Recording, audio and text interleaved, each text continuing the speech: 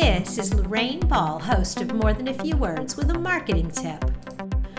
Google Ads are expensive, so if you're going to make an investment, be sure you're ready to engage and impress visitors and capture the leads which result from your marketing campaign.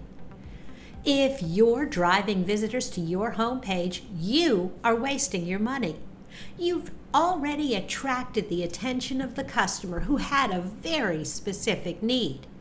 They selected you because your ad promised to answer the question or fulfill their request.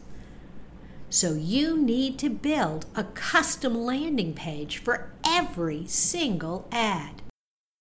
What's in a good landing page? There are 3 elements.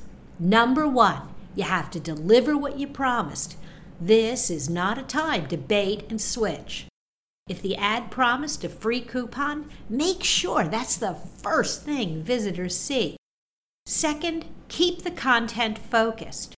Your ad promised one thing, so keep all of the content on the page tightly focused on that topic. This is not your chance to tell customers everything you do. You want to impress the visitor with your expertise in that one thing they were looking for.